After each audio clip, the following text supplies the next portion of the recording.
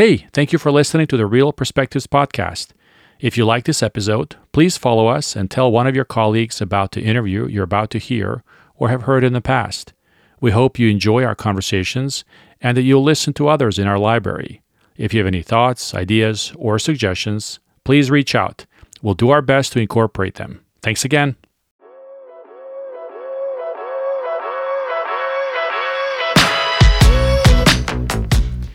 Today I have the pleasure of sitting down with Joanna Frank, the president and CEO of the Center for Active Design, an organization that promotes architecture and urban planning solutions to improve public health, which also operates the Fitwel Healthy Building Certification System. The Center for Active Design was launched by Mayor Michael Bloomberg in 2012 to transform New York City's groundbreaking active design program into an international movement, which has expanded today to organizations across the country and the globe. And Joanna has been tasked with the role of leading this organization since that time. Our conversation takes us through the early days of the organization, how it began and brings us to today, and how the commercial real estate industry has been responding to this and other standards. There's a long road ahead, but the last 2 years have shown us that the need for these standards will only continue to be more relevant in the future. Welcome to the podcast, Joanna.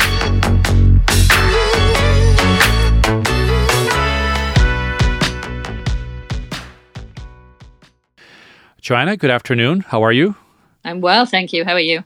I'm well. Where do we find you today? Where are you? I am in Brooklyn, in New York. Okay, excellent. By way of introduction, Joanna, do you mind telling us a little bit about, you and sort of how you got to where you are today, and a little bit about, your past? Sure, absolutely.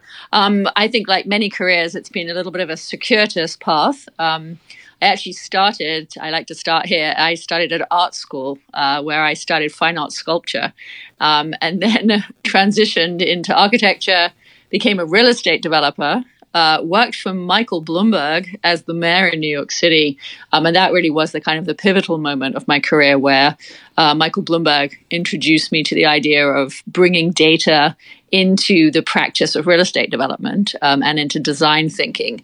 And from there, we created the Center for Active Design, which is the organization I've run now for the last 10 years.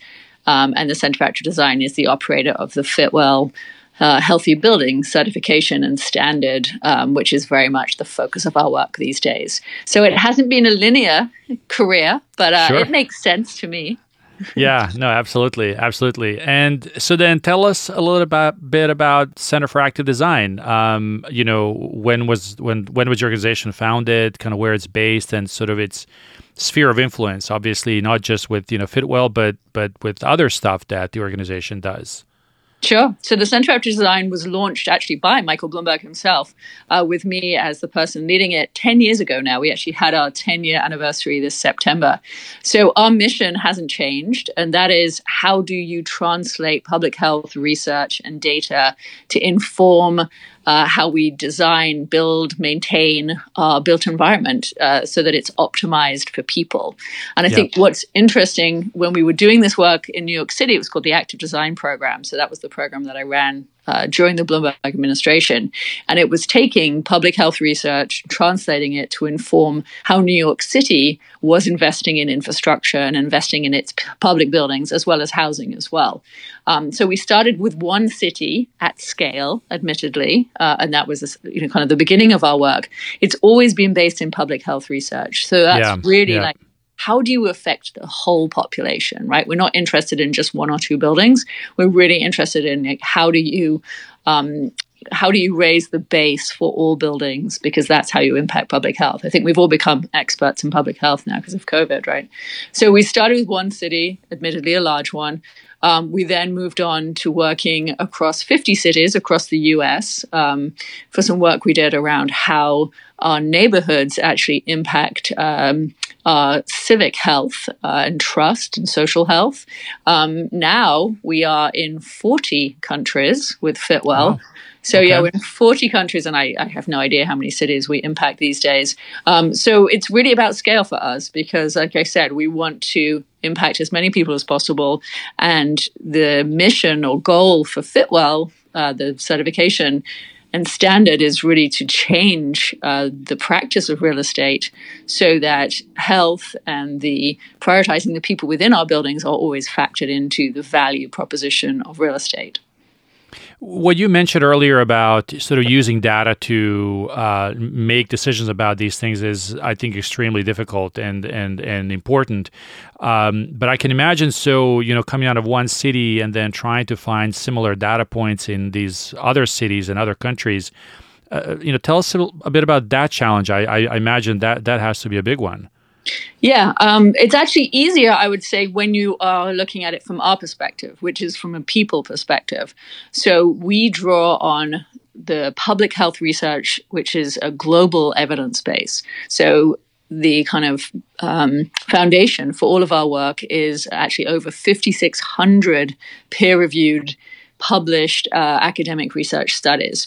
So this is why I think our work is a little easier than that. There's really looking at buildings and how do you optimize a building.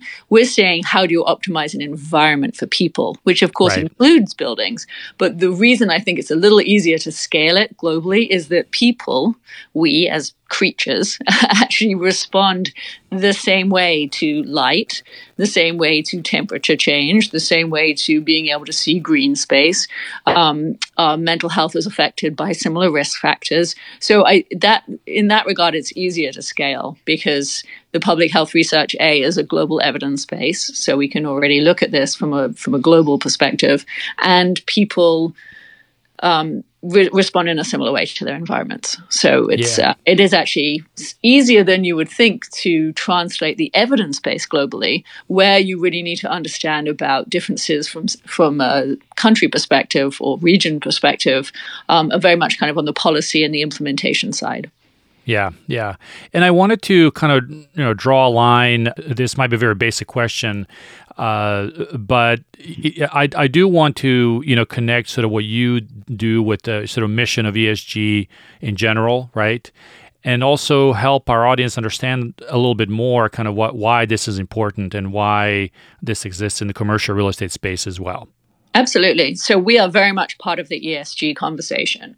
So everything we do, everything that Fitwel does and classifies belongs in the S category of ESG. So if E, which is environmental, not energy, but environmental, is looking at risk from a bricks and mortar perspective. So if we just take an example like flood risk. So environmental is looking at what is the bricks and mortar risk to my real estate from a rise in sea levels or increased flood risk. We, from the S perspective, the social perspective, the people perspective, are saying what are the risks to people from that flood event, but also what is the perception of risk coming from a people perspective, because that is going to affect the value of your real estate way in advance of it actually physically flooding. So, obviously, we all understand what that means, right? I'm looking at a piece of real estate and it's in a flood zone. I'm going to have to assess my own either company or personal level of risk and whether I'm willing to tolerate that risk if it's in an area that's likely to flood, or what the likelihood of that is as far as a long-term investment is concerned or short-term investment, et cetera. So people are already factoring in things like flood risk and climate change and all of those things into value. So another example would be an increase in temperature.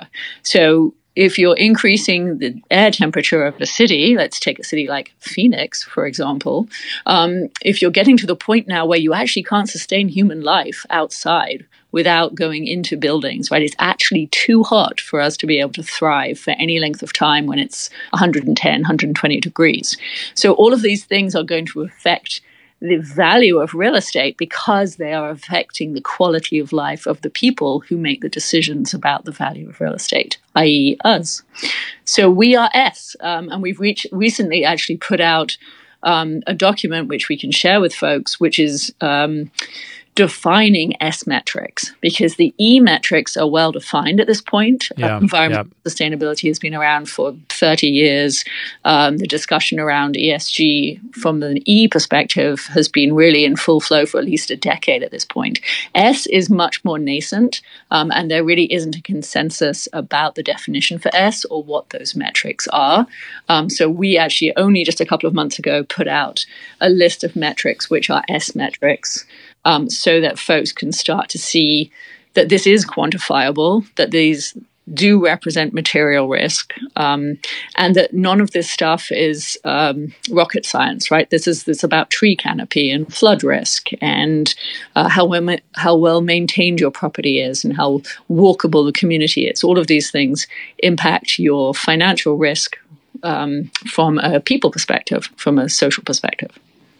And I think that's a very important point that you're making, is that this is really about the value of this real estate, right? And the consequences of sort of not taking care of these things that could have on the value of your property and your assets and that kind of thing.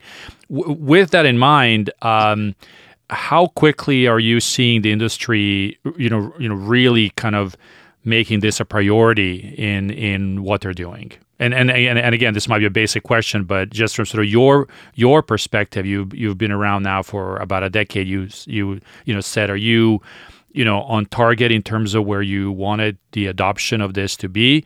Do you feel like the industry could do better? Yeah, I mean, I would say that the S metrics are still the least reported on metrics for ESG. So there's still a big area of opportunity when it comes to S. And we're really seeing now that the real estate industry has pretty much optimized its E strategy. And most of the low-hanging fruit for E has probably already been enacted or has, targets have been set around it. And so we are definitely seeing, like, as folks are like, okay, how do I increase my ESG rating? How do I continue to use this approach to quantifying risk?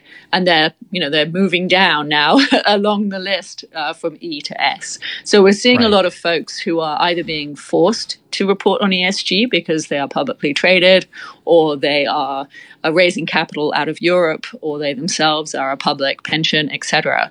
And so as there's more scrutiny around ESG, and as the pressure really is to compete on your ESG rating, the S is that lower hanging fruit than E at this point, because it's the area that has the greatest potential upside, because people are really doing the least around S, or quantifying the least. Actually, it isn't that you aren't doing stuff, it's that you aren't quantifying it. That's the big kind of takeaway, I would say, that a lot of these factors that are S factors are just 101 real estate. Things like location.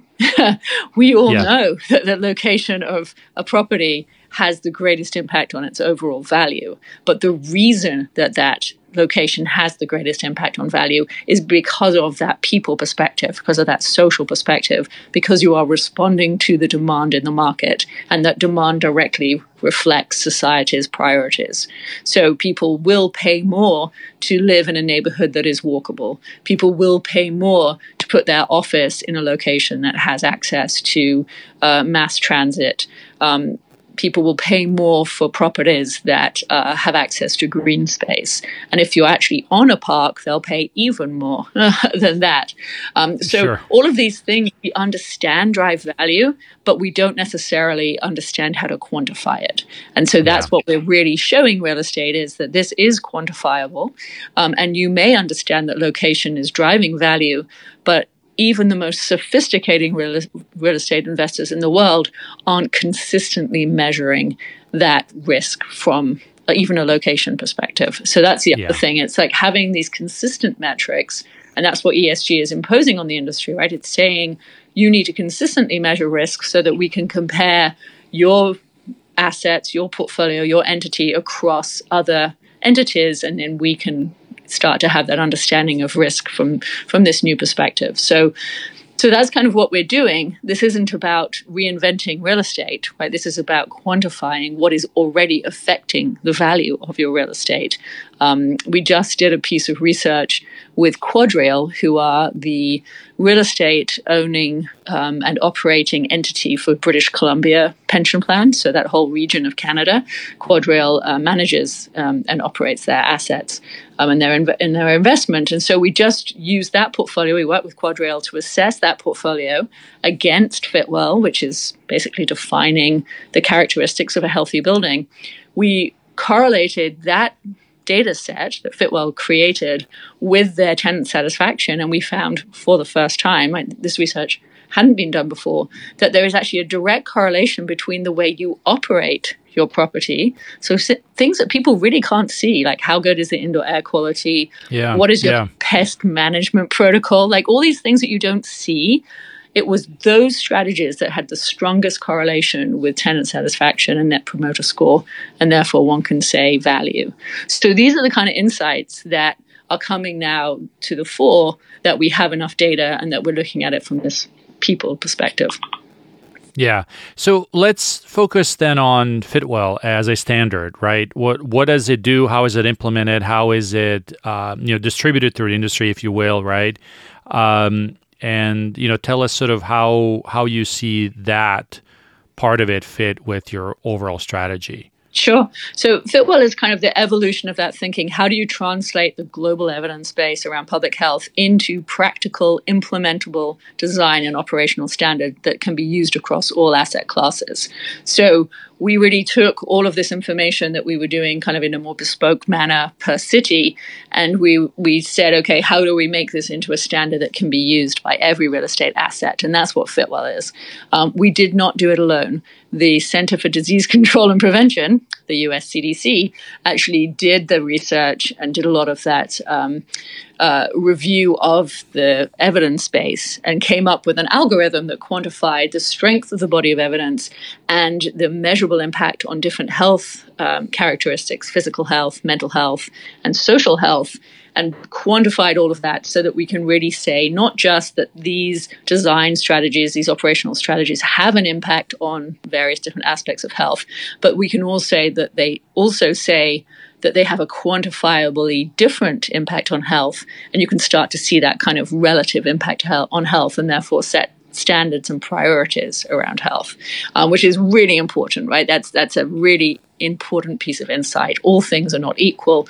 All things impact health in different ways, and therefore actually impact risk in different ways. So Fitwel is a standard that really defines the characteristics of healthy buildings and healthy communities.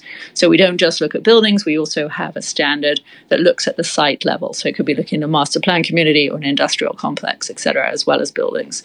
So we have all of the design and operational strategies that are backed by that evidence base. So every strategy has to have a strong body of evidence that shows the connection between that strategy and its overall impact on health. And so that's what the Fitwel standard is.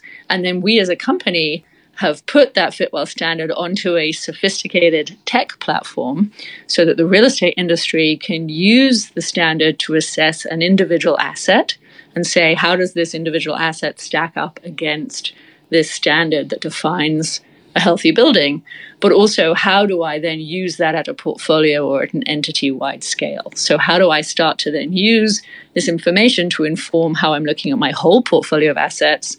And that in turn is creating a data set for you. So like we were talking about with Quadrail, obviously the information that they have at a portfolio level is made up of all of those individual assets. And then they can start to look at how the portfolio is actually performing against health and then how it's performing against financial metrics and start to see those correlations.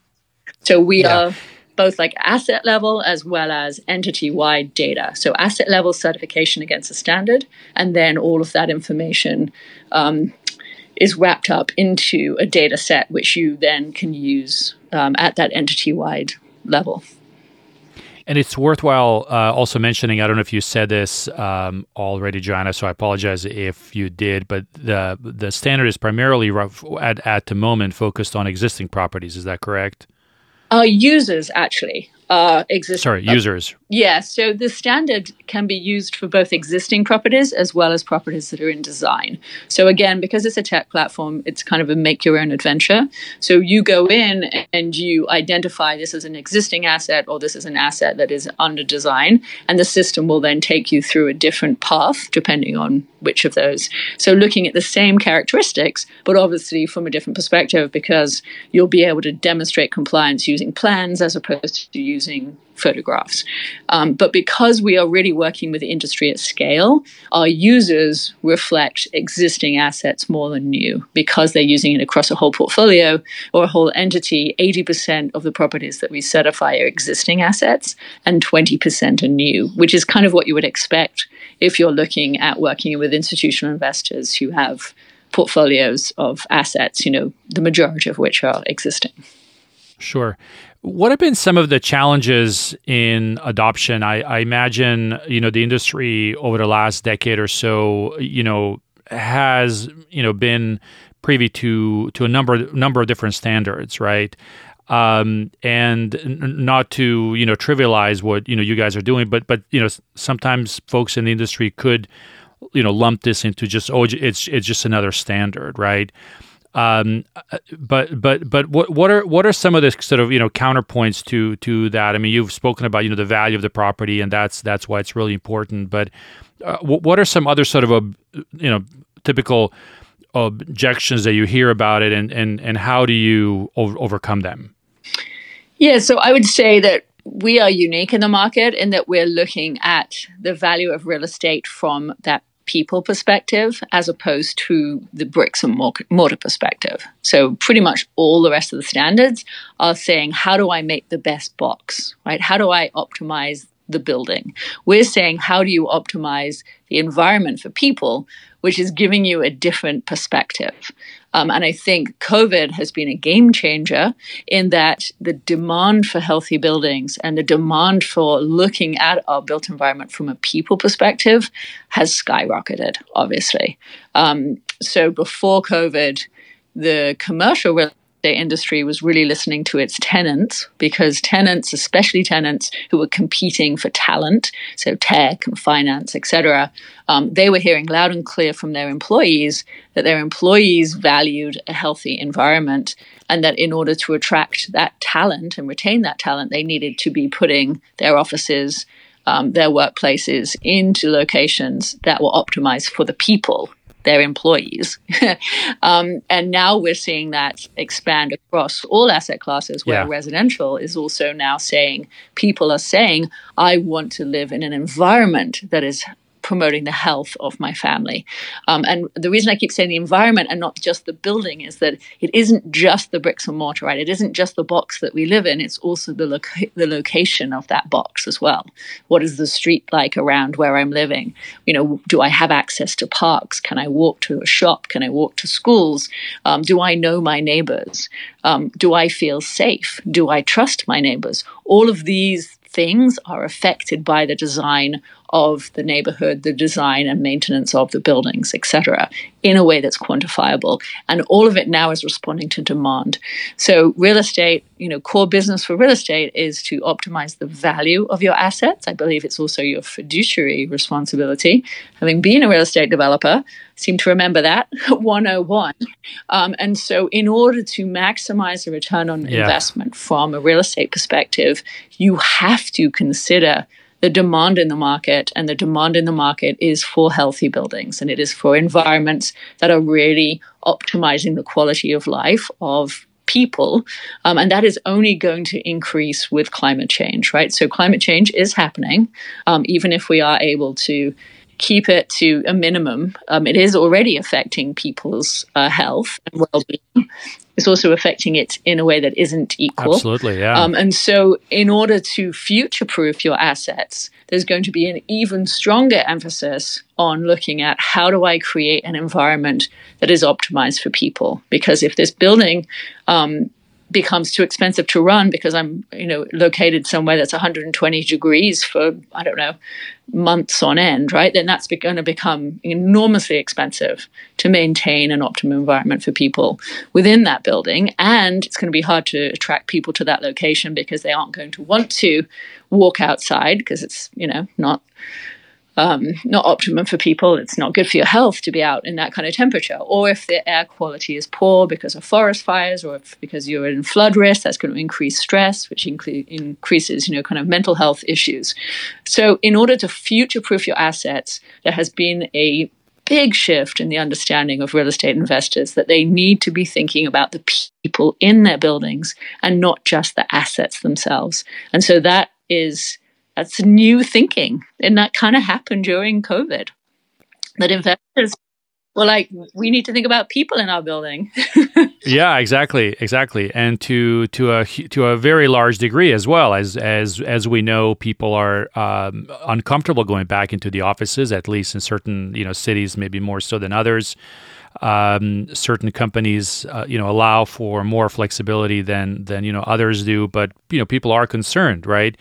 Having said that, I am curious, are there some parts of the industry that have looked at Fitwel, more seriously or have adopted it more eagerly than others? So you mentioned obviously office, you mentioned multifamily, you mentioned industrial.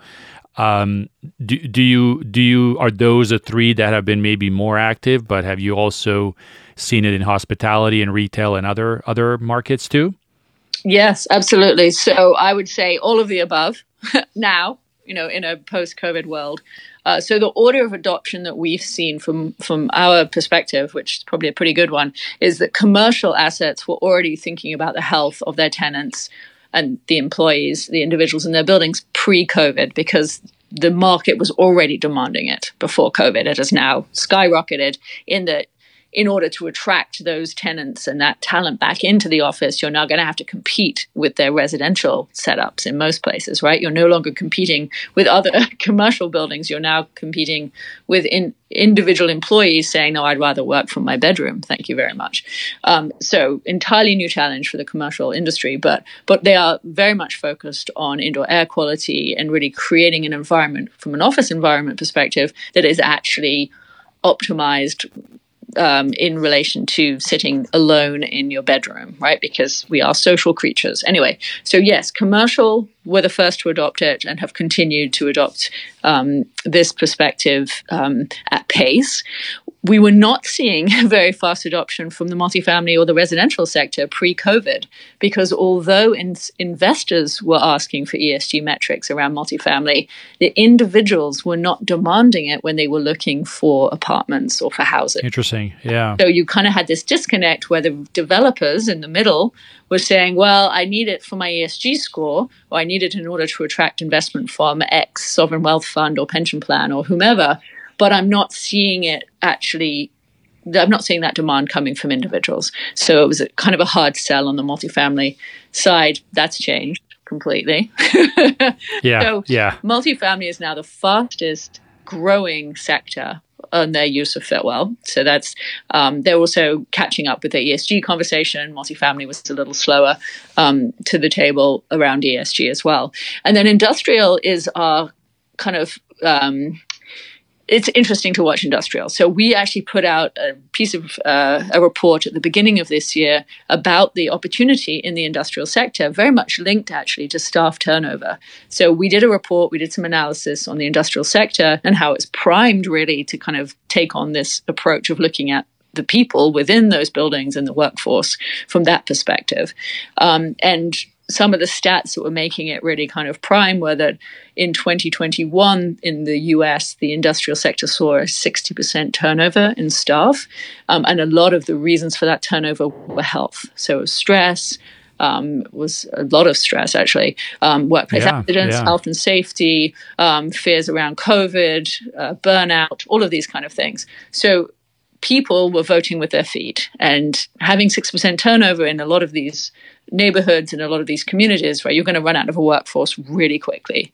And then you're not going to be able to obviously run your business anymore. So we were expecting that to be a slow burn from the industrial perspective. We thought we were going to have to do a lot of kind of building demand, showing the business case, kind of finding a few leaders in the industry who would be willing to kind of adopt Fitwel, and then we would be able to do our analysis around value and so on, and show that correlation, which is there.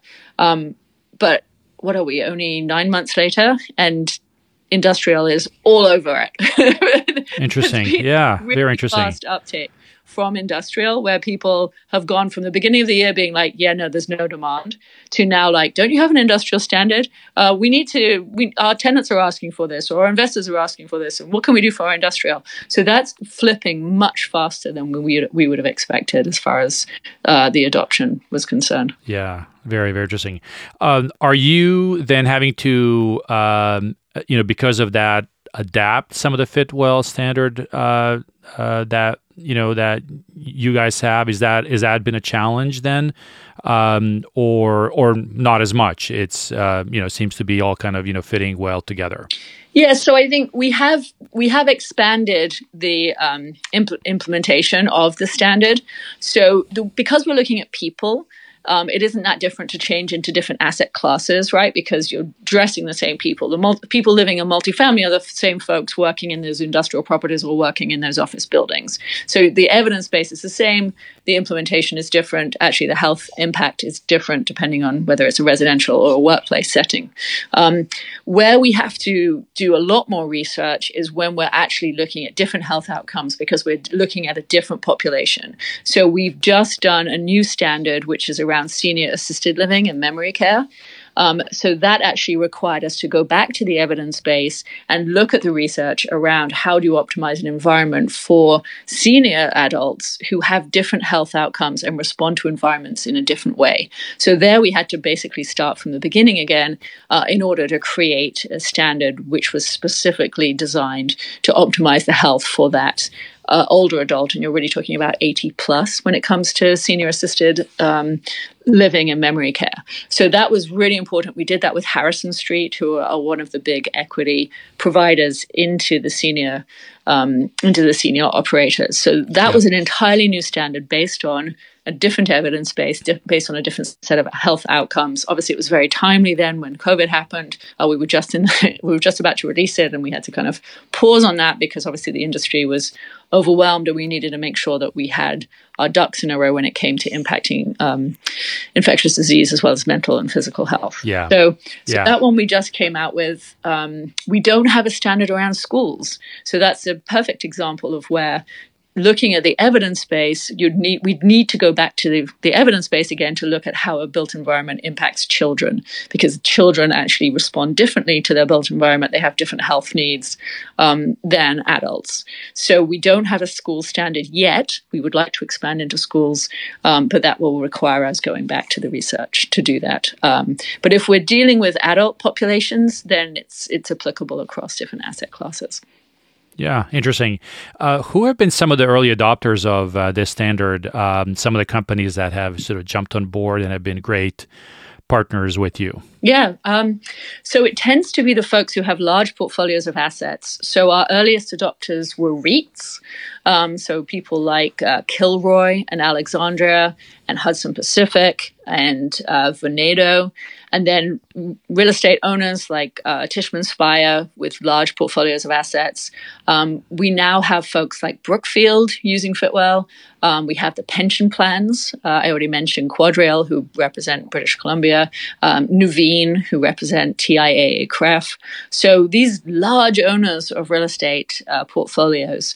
And then we do have some tenants too. So we have folks like Meta, that small company, and Microsoft, and Salesforce and Dropbox. So folks who are really like looking at how do I create an optimum environment for my workforce, understanding that they're in a very tight labor market and really looking to compete for that talent. So yeah, we have a really good mix now. What you'll notice about those folks is that they're all really large companies. Yes. Yeah. So, I mean, because we're talking very much, the motivation here is around ESG, it's around institutional investment, it's around quantifying risk at a portfolio scale. And we have also really looked at, we want market transformation, and the way that we believe you bring about market transformation is you basically kind of go up the food chain and look at who is controlling the largest number of assets. So every time, Blackstone is using Fitwel as well. They just went public with using Fitwel. So if you can work with these very large organizations to adopt Fitwel and really be looking at health and quantifying health, then obviously that trickles down into individual assets. It trickles down across the whole market. So those have been some of the folks. Absolutely. Yeah. Great. The first decade has brought innovation and penetration into the market. It also brought you COVID. Now that you're looking at sort of post-COVID into the next decade of the Center for Active Design, where do you put your focus? Sure. So just last year, we created a second entity, which is, so we now have a nonprofit and a for-profit. Active Design Advisors is our for-profit entity, and we took on investors this year for the first time. So the investors, we actually have gone public. One of them is venture capital, RET Venture, and actually Kilroy, who I already mentioned, and then one other. And so what that's allowing us to do is to really invest in our technology. So we are going from being a kind of a per asset benchmark and certification platform to one of really data insights. So supporting both, supporting that per asset perspective, and then also supporting that industry-wide and entity-wide understanding of what is good, what is better, and what is best. One of the issues for the S part of ESG is that it hasn't been defined as far as the aspiration of S, right? E has better branding, quite frankly, than S. Everybody's saying, I want to be net zero. We don't have the equivalent for S. We don't have that aspiration as yet stated. So it's really our kind of responsibility to show the industry what excellence looks like, and we can do that with our data platform, right? So we can show you this is the entire industry, this is just your asset class, this is just your region, and then this is how your portfolio and your individual assets stack up against this. And then we can also look at the correlation between this and value metrics and so on and so forth. So that's the next step for us. It's taking this kind of next step along the way, which we had always envisioned. And that is, how do we feed the data back to our users so that it's now driving decision-making around how they're investing in their existing portfolios, how they're using it for due diligence when they're looking to acquire new portfolios of assets or invest in individual assets. How do you use it to quantify risk and opportunity, right? It's there at your fingertips. So how do we do this? Yeah. Throughout the industry, then, do companies work with you directly, or do you also allow for sort of a network of, contractors or, consulting firms to, help those who want to employ Fitwel to do it that way as well? Yeah. So I would say that folks do both. So Boston Properties, another one of our big and early users, obviously a big REIT. They have a big sustainability team, so they use Fitwel and do it in-house because they have the kind of they have the workforce, they have the talent in-house to do that. Other folks are using consultants because they don't have the bandwidth or they want to move faster than their in-house teams can do. So we're seeing a real mixture. We're seeing a lot of consultants who are using Fitwel with their clients. And then we're seeing kind of the in-house approach as well. So you don't need a consultant to use Fitwel. The tech makes it very accessible and makes it very kind of user-friendly. We do a lot of the work of translating it. That's the point. That's our job. But if you want to move faster, then you have the in-house capability to do. Or, if this isn't your core expertise as a company, a lot of folks are we want to outsource this, right? Our teams are all about asset management or operations or acquisition, and we always outsource certification and our ESG work. So we see a big mixture, and yes, we support the consultants who are working with a huge number of our clients. And then we see a mixture. We see some folks who do some of it in-house, and then once they've got a certain amount of momentum in a particular fund or a particular asset class, then they're handing it over to a consultant so that they can scale it. So, yeah, it's a mixture of both, but the consultants are really critical in this, because we as a company don't want to be that big. We're certainly not intending to become consultants ourselves, right? We want there to be a nice bright line between us setting the standard and identifying all of those trends and those correlations, and then folks actually working with the industry to enact the standards and make those changes. So, yeah, it's a big industry too. Yeah, yes, it is. Yes, it is. Plenty to go around. Yeah. So we started this conversation with, your background and sort of how the winding road of your career got you to where you are. I'd like to conclude sort of there as well, but with a slightly different angle, maybe a little bit about, lessons learned, and maybe, what advice would you give your, younger self going into this industry, or trying to go into this industry, let's say somebody who's really interested in this space, what would be a good way to, get their feet wet or get engaged in it more? Yeah, that's a great question. I would say that I am truly energized by the development process and by our built environment. I love just to walk around neighborhoods. It gives me a real energy. It gives me a real buzz. And I love the business of real estate. So I used to be a real estate developer, and I love our colleagues, right? So all of those folks who are working with us as partners in real estate, whether they're investors, whether they're running assets themselves, operating assets themselves, or designing them. We haven't really talked about the architects and so on, but have a critical piece. But I really love all of the different pieces of the puzzle, and I think that keeps it really interesting. Like the fact that it is such a multifaceted industry, and that I get real. I find it fascinating. I don't run a portfolio of assets, so I love having conversations with our partners who do have that perspective and really listening and learning from that. So I would tell my younger self, patience is a virtue, as my grandmother always used to say to me. I am a pretty fast-moving person, and sometimes patience is difficult for me. We are in a marathon and not a sprint. So I think I need to remember that. And someone else said, you can't sell health if you are busted yourself, which doesn't sound so good when you say it. Right. But I think that is also a very good lesson, not just to my younger self, but everybody who is, kind of working really hard and maybe loses that balance a little bit sometimes between their own health and the thing that they're passionate about, as far as company, especially building a company, right? I mean, it's an all-consuming proposition, or it can be. Patience and balance. That's just that. No problem. Well, Joanna, thank you so much for taking the time to speak with us. This was, very interesting, and love to learn more about what you guys are up to, and look forward to hearing more in the future. Well, I appreciate it. Thank you. Thank you for listening to the Real Perspectives podcast. Stories like these help us shape our understanding of the industry, and we appreciate you taking the time to listen to it. Please follow us on any app where you get your podcasts, and tell your colleagues about us. Thank you in helping us spread the word about our work and the industry that is changing the face of business.